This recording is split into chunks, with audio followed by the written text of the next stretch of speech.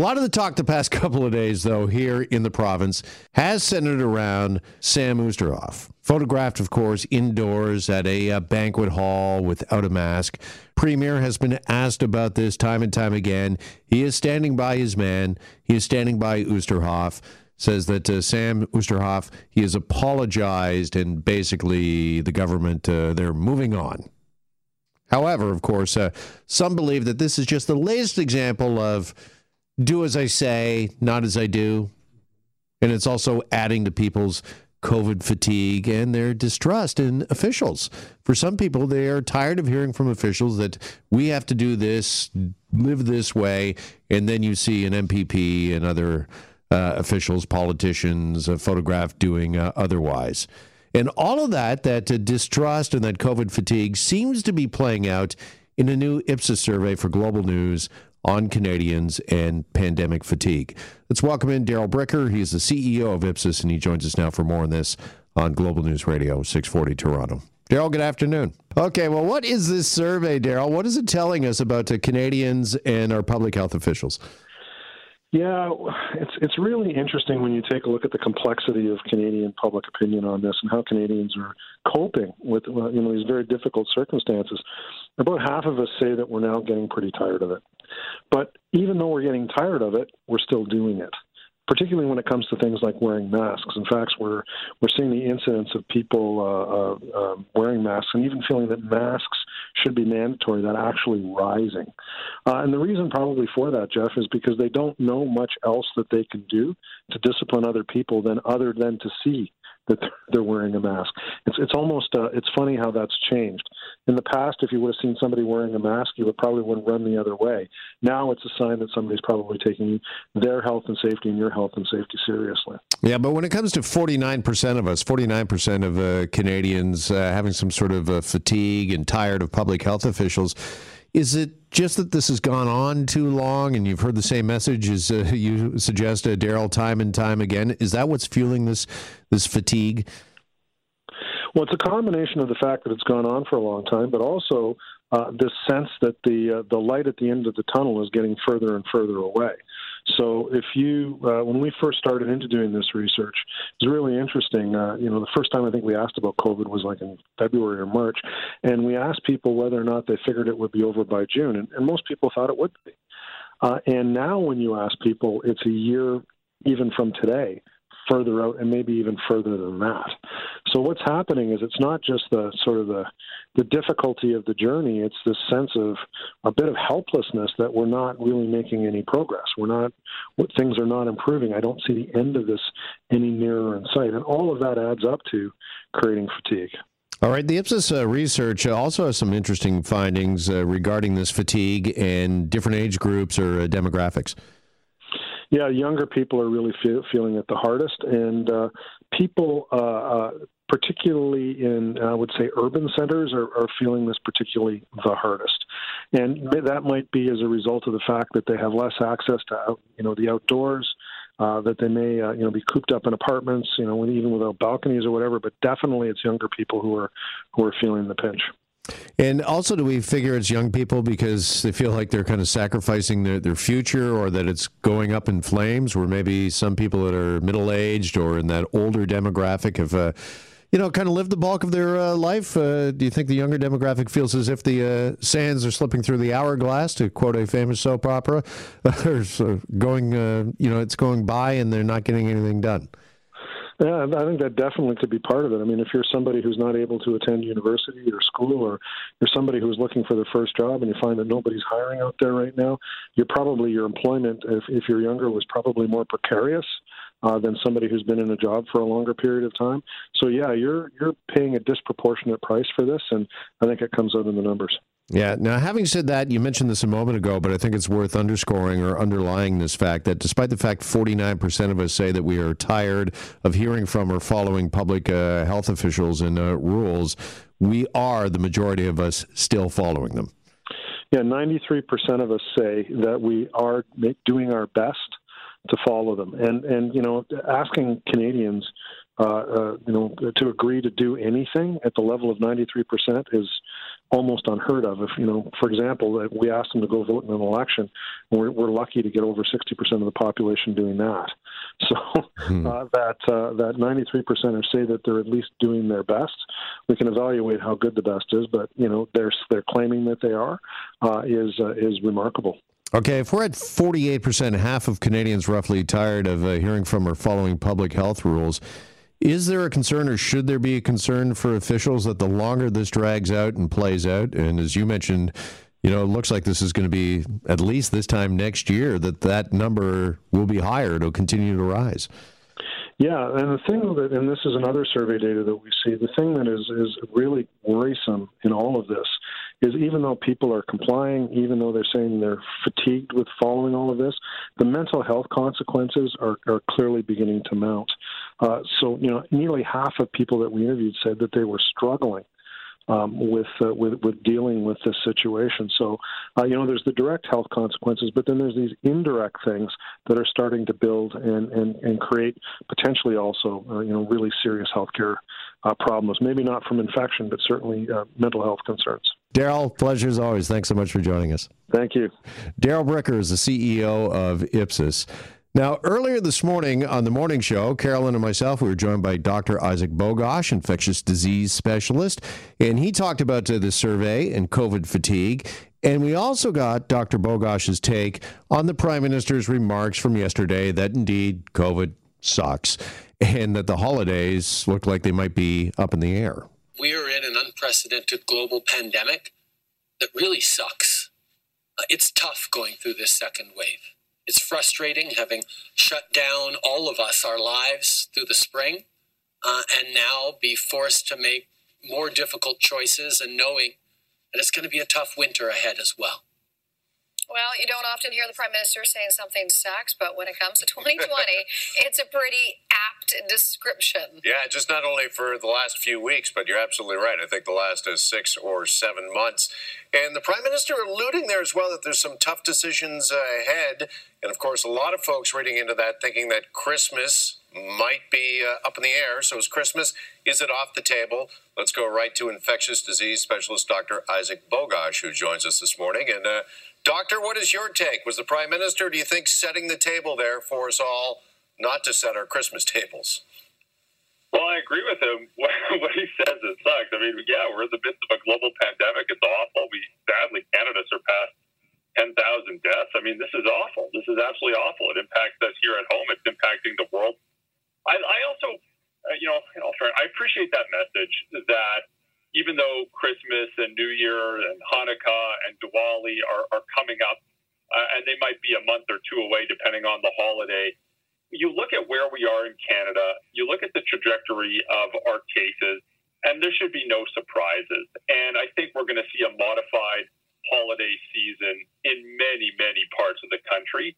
I think it's going to look differently depending on where we are. Certainly there's, different parts of the country are impacted in different ways. We're probably going to see regional advice from the public health authorities. But it's pretty clear that Christmas, New Year's, Diwali, Hanukkah are going to be celebrated in a modified and probably a more tempered manner this year. On top of that, Dr. Bogosh, a new Global News Ipsos poll says nearly half of Canadians are tired of hearing from health officials. Let me just say, Dr. Bogosh, we never tire of hearing from you. Then just last night, the Dodgers win the World Series, and we saw a player pulled from the game after testing positive for COVID, only to return to the field to celebrate with his teammates, take off his mask. What do you think of that, and what does this say about people not heeding the advice of health officials anymore? Yes, a couple of good points there. Certainly, I think we're all tired of this.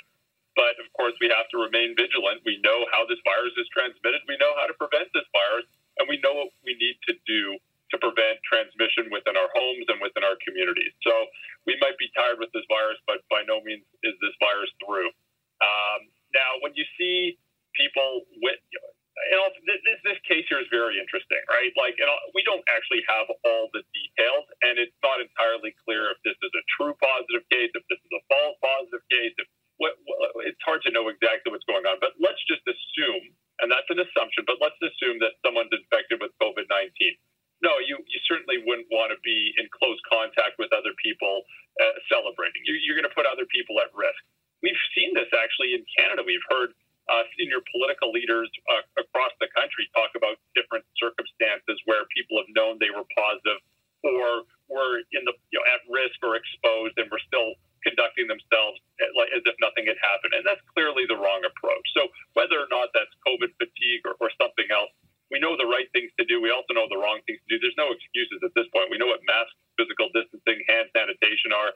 We should be really heeding the advice or continuing to heed the advice of our public health authorities. Do health officials have to do anything different to try and get that message across, particularly if the greater good isn't getting through anymore? Yeah, I think that it's just repeated messaging, but perhaps better and more effective messaging. And quite frankly, we know that there are behavioral change experts and communication specialists. So, I think we can really enlist communication experts and behavioral change experts to help with this. Okay, there's Dr. Isaac Bogosh with us earlier this morning on the morning show. A couple of things I want to touch on there. First of all, this is a ball player, Justin Turner, as we welcome Mary and Rob into the conversation as well. I mean, I'm sure we've all seen the video by now if you weren't watching the World Series last night. But this player, I mean, this is just extraordinary. I mean, these are extraordinary times we live in. But this was just an extraordinary thing that happened during this game. Turner is pulled midway through the World Series game because he tests COVID positive, and then they win the World Series, and then he's back out there, first with the mask on, but he is touching, I mean, I'm looking at photos on my laptop here, he's touching the World Series trophy, so, that's contact, and it's passed around from player to player, and then later on, he's in without a mask on the team photo. I mean, how does that make any sort of sense? Doesn't make any sense. It's terrible. Like, you just can't do that. He should have not even come out at all. Yeah, I mean, I understand being caught up in the moment and the emotions are running high. And to quote our prime minister, it sucks that you can't, celebrate with your teammates and that you can't enjoy this moment. I mean, this is the crowning achievement of any ball player. And it sucks that you can't be a part of that. But having said that, you can't be a part of that. You've just tested positive, Mary, for COVID. Exactly. And I mean, let's face it. Okay, personally, I've never won a World Series. I've never been close to winning Dare a to World dream. Series. Who knows? I know. You never know, right? Maybe one day. But the bottom line is, let's face it, guys, we've all made sacrifices. We've all not been able to do things that we wanted to do, whether it's being with people, hugging people, touching something, being with a group. We have all made sacrifices.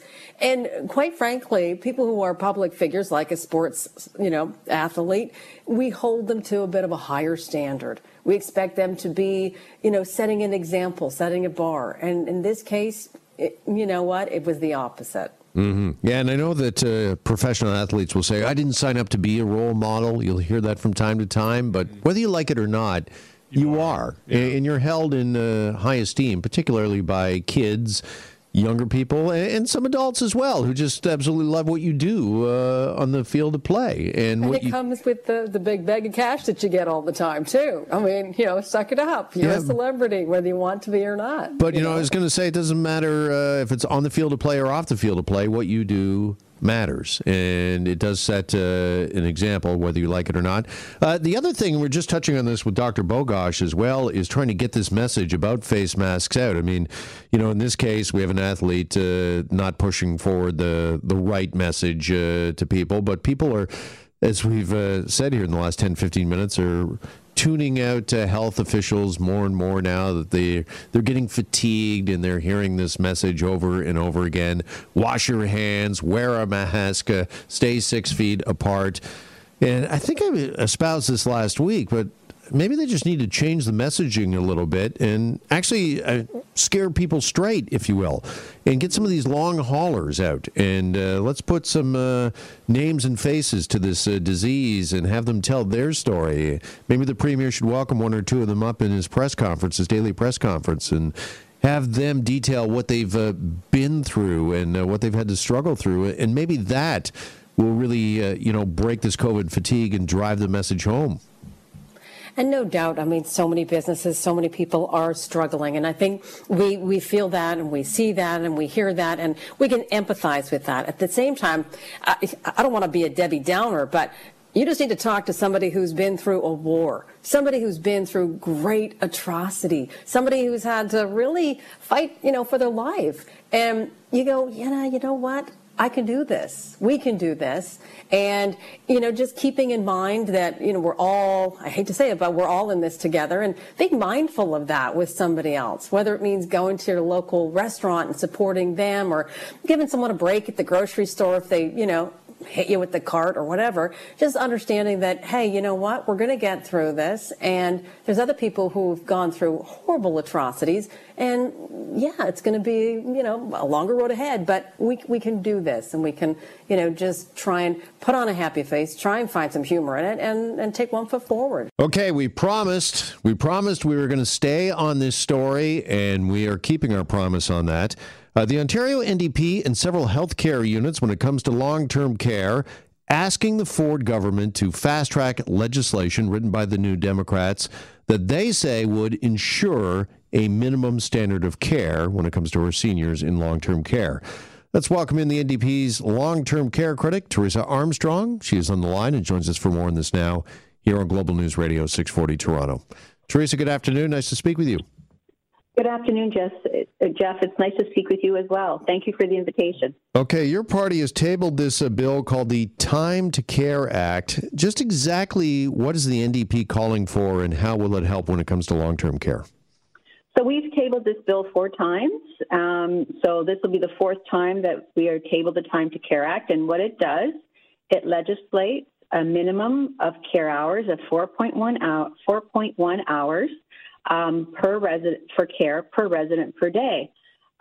We have heard, and we, for decades, that there is not enough time in the day for workers to deliver the care to their residents. And there's been studies, reports, and most recently the commission, the government's own commission, in their interim report last week, has recommended that there needs to be 4 minimum hours of care along with investments to make sure that happens. So this is not anything new. The government opposition members that were in the legislature before the Conservatives, they voted for this bill. The Liberals, when this bill was brought before the House, all party support. So when the Liberals were in power, when the Conservatives were in official opposition, everybody agreed. So this is something that can be done. I mean, if you think about what we're going through right now, in the pandemic, over 1,900 people died in long-term care, including workers, and that is just egregious.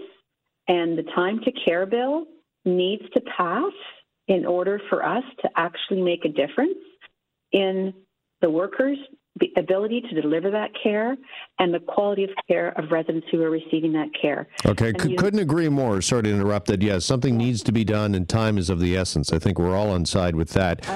Just wanted to drill down, though, first of all, on the number of hours of care. We want to up it, you say, to 4 hours. Do we know where it currently sits right now? Well, there's back and forth. The government's never actually, studied how many hours and what the cost is to bring it up to 4 hours. So my understanding, what the government said, is there's 3.75 hours of care for residents, but that's not legislated, and that is not hours paid or worked. Those are only hours paid. Workers have put in time that they don't get paid for. So it's not a real number that you can take to the bank, so to speak. Where we're getting the 4 hours is from reports and studies that have happened, and that is what we need to ensure that it's been done. It's legislated and it's mandated so that we can guarantee that those hours are performed of care on our residents. Okay, I think it's interesting as well, that not only are you trying to push this bill through the NDP, but also several healthcare unions, as I mentioned off the top. This bill has got their support. Were they consulted in the drafting of this bill, and when it comes to sort of minimum hours of care and that sort of thing? Yeah, I've talked to each individual unit, unions before I went to second reading, and it's been dealt, like I said, it's been tabled before, and we would have done our research. And they're on side. They've written support letters. Pat Armstrong and her colleagues have also supported this bill and said we need 4 hours and we need the investment behind it. The government, like I say, the government's own commission from workers' testimony have given an interim report with the recommendation that 4 hours of care is needed, mandated, legislated, and investment needs to come behind it. So right now, we are probably in a situation where this is long overdue. We used to have a standard of care, but then when the Conservative government under Mike Harris came in, they removed that. They eliminated the minimum hours of care. Back in 2003, the Liberals promised to replace minimum hours of care, but they failed to do it. And since then, we have been presented the bill 4 times, starting in 2016. So we've been calling for this for quite some time. The minister said that they're going to support it. They're in favor of it. But we know that gestures like this have to be backed up by action. And we're pushing for this government. Yes, they're in favor of it. That's great. But when it goes to committee, I want it expedited. I want the government to call it back in committee, get the presentations and deputations they need, bring it back to the legislature for a third reading, and get this into law with the investments that it needs so that we can look after our residents.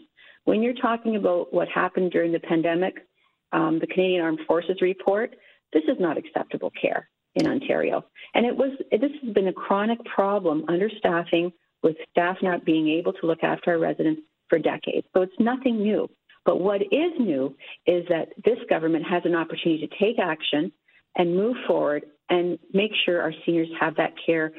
If this doesn't happen, I can tell you families are going to be really disappointed that they don't have the peace of mind when you have your loved one in long-term care.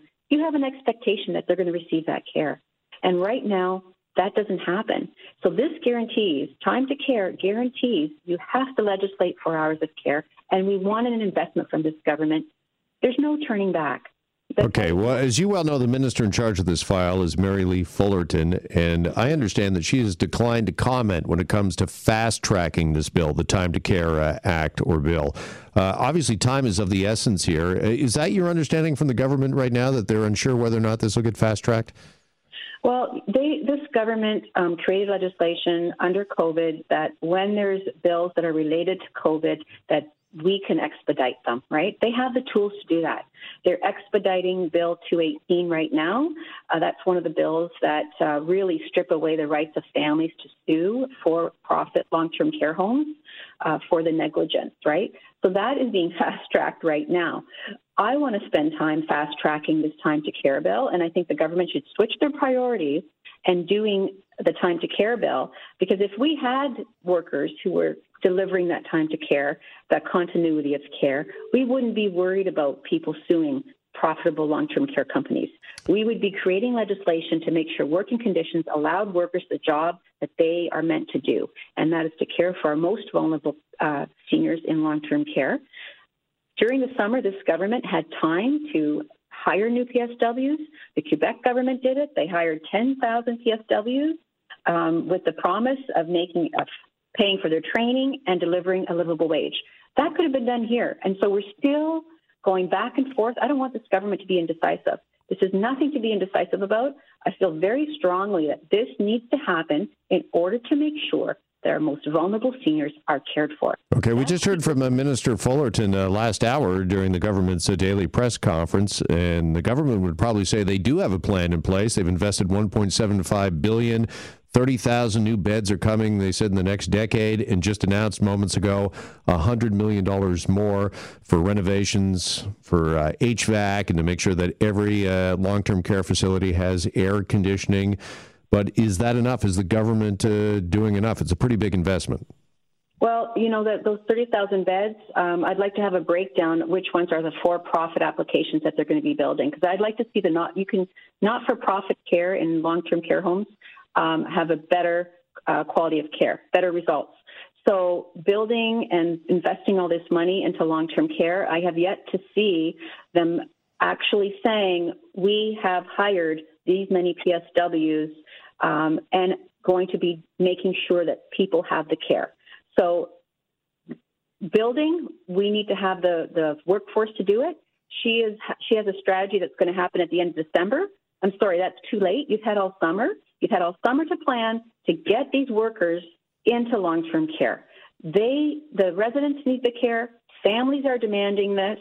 And that's the step that we should have been looking at over the summer. Combination of what they're saying is happening, that's fine. But the worker conditions to attract PSWs back to this to the long-term care sector, to make it a career for new people coming in. Look, we know demographically we're going to have a lot of seniors coming up, and we need to have a workforce that is going to be respected and is going to be able to deliver dignified care to our seniors and quality care. That's the least we can do for people aging in this province who have built this province up and given us the quality of life that we have today. Yeah. Your leader, Andrea Horwath, has been critical of the minister, Mary Lee Fullerton. As a matter of fact, called once again for a resignation on this very radio station just the other morning. Is she the stumbling block, do you believe, in getting this done? Does she need to go in order for long-term care to prosper and to move forward? You know, look, this pandemic, long-term care has been on the radar, my radar for years, and the NDP's radar for years, how it needs to change, how it's been in crisis, how it's been broken. And during COVID, those failings were revealed.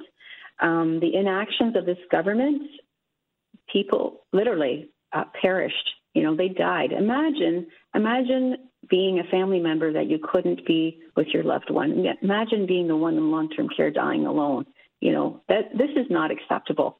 And if this is under her watch, she should absolutely take responsibility for the failings of this.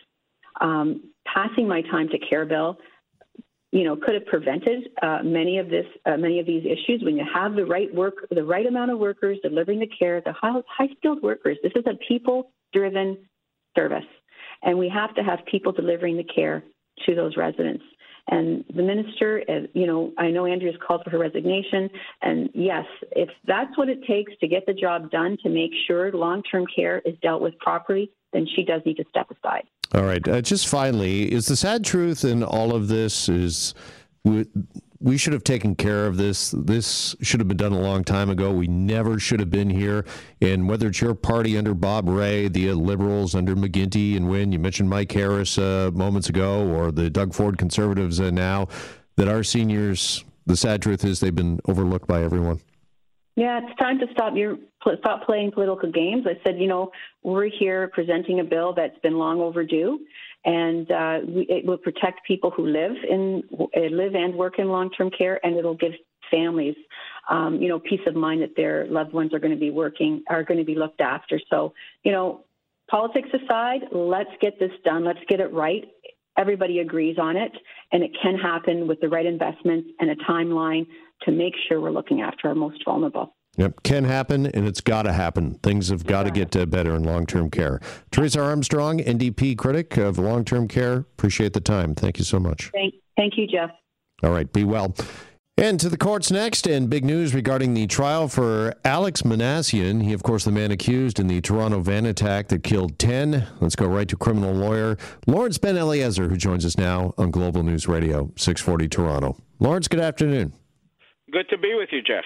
All right, the Minassian trial, it was delayed back in the spring because of COVID. We now have got word that it will start November the 10th by Zoom. Is that problematic? I think it is, or it's potentially very problematic, Jeff. The pandemic has presented an enormous number of unprecedented challenges to the administration of justice. Defense counsel are used to and much prefer actual face-to-face contact with the court, with judges, with Crown witnesses, and with juries. There is very little that can replace or make up for or be substituted for in-person, face-to-face contact where you feel that sort of instinctive connection with other people. The additional layers of technology make the process a lot less personal, arguably, and this is the most serious charge under the criminal code. So the accused is staring at life in prison. It's going to present everyone with enormous challenges, and it's potentially going to create very new and interesting grounds of appeal, no matter which way it goes. All right. As we know, not all charges are equal. Not all trials are equal. This is certainly an explosive trial, as you mentioned, the most serious of charges, and, of course, very newsmaking for obvious reasons. So do you think that this should have been held over again because of those reasons, Lawrence, till a time where the trial could be held safely in person?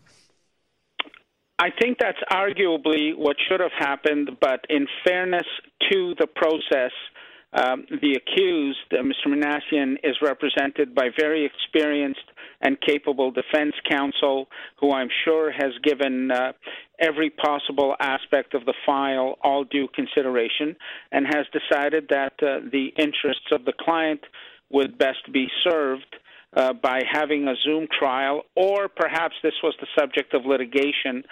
In fairness, I haven't followed the case with respect to that issue, but assuming that it was on consent, it is only after all the stakeholders, all the parties gave it their full and undivided attention and decided that the best way to proceed is by Zoom. Well, the old saying is justice delayed is justice denied. Did we have to move forward, do you think, with this trial for those very reasons? And we know that there's been all sorts of charges that have been thrown out of court, both pre-pandemic and during the pandemic, because it's just taken too long. Well, the charges that have been thrown out of court, as you say, because of the guidelines, violation of the guidelines in Jordan, aren't necessarily due to the pandemic. Justice delayed is not always justice denied. In fact, quite often it's justice applied because one side or the other is in an unfair position at the time of the adjournment or the delay and needs the delay in order to make sure that the case is treated properly in accordance with legal principles. So it's very hard to come up with generalities in this case. I know that the phrase justice delayed is justice denied is a very popular one. People latch onto it all the time. But at the end of the day, the most important thing is that the trial, whenever it does proceed, proceed according to law and not according to some fixed calendar.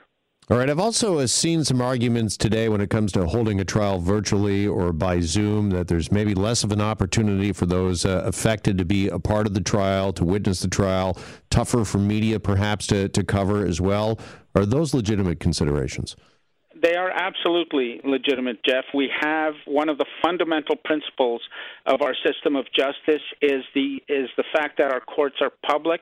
They are open to the public so that anyone can come in and observe the trial unfold. It keeps the process transparent. People can learn and watch as to how it actually operates.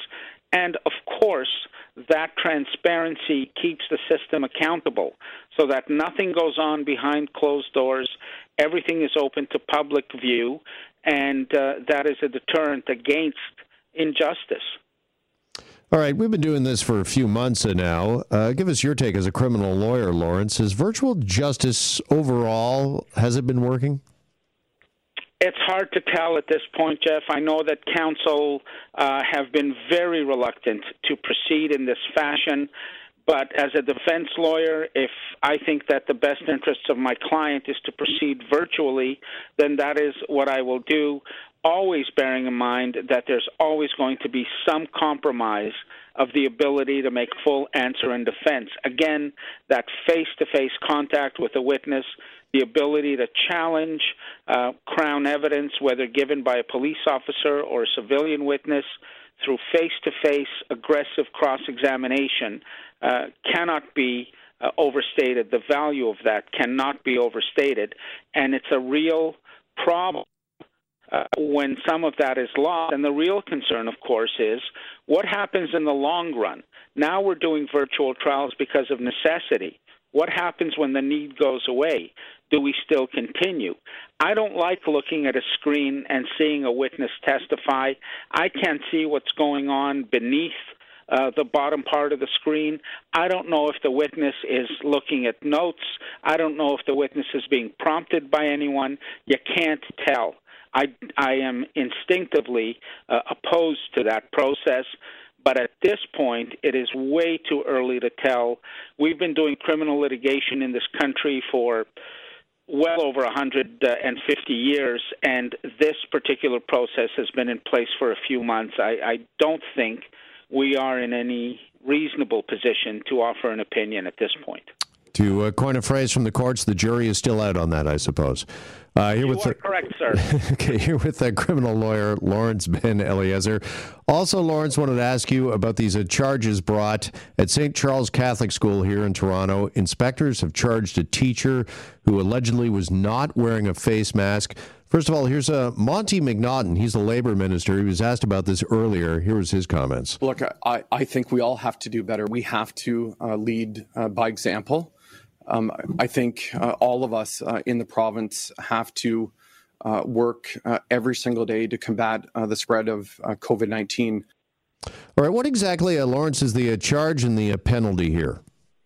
Well, the charge is failing to wear a protective device, and it is brought under the Provincial Offences Act. The teacher can face a $1,000 fine. And this is a teacher who was an itinerant teacher, which I take it means he travels from school to school. He doesn't have one fixed place of employment, which causes some very serious concerns. Here he is moving from school to school, perhaps carrying the virus with him, and at least at first blush, not appearing to take seriously a very basic concept, which is wear a mask. So the penalty is going to be, I think it's a $1,000 maximum fine, not the highest fine in the world, but I presume that the real consequence to this teacher may go beyond the legal system. He's exposed students, teachers, staff, schools, the public to some serious risks, and as I understand it, he tested positive. So this is why the government is so concerned that people wear masks. This is public health. Someone can this is the philosophy behind it. Someone can easily say, well, I mean, if I get the virus, I get the virus. If I die, I die. It's my right. Well, that's fair enough. But no one has the right to infect someone else through just ignoring the law, and that's the public policy issue that's behind this. Sure. And is this charge, when it comes to employment, is it rare? Do we rarely see this? And I'm just wondering, because of the current setting in the pandemic, could this perhaps, this charge in this case, could it be precedent-setting? Well, of course it could be precedent-setting on its own, because it might...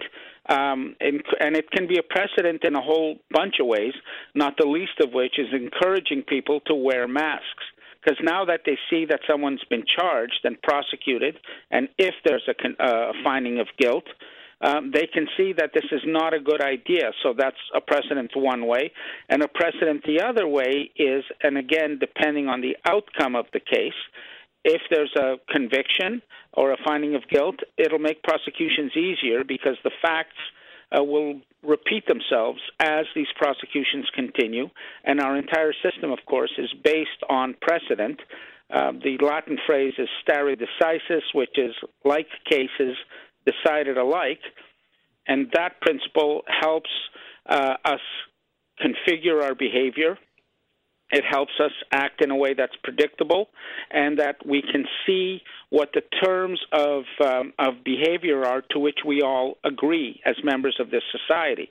So, yes, it can set a precedent in a number of ways. All right. Lawrence, appreciate the time and the perspective as always, my friend. Thanks so much. It's always my pleasure. Stay safe and healthy, Jeff.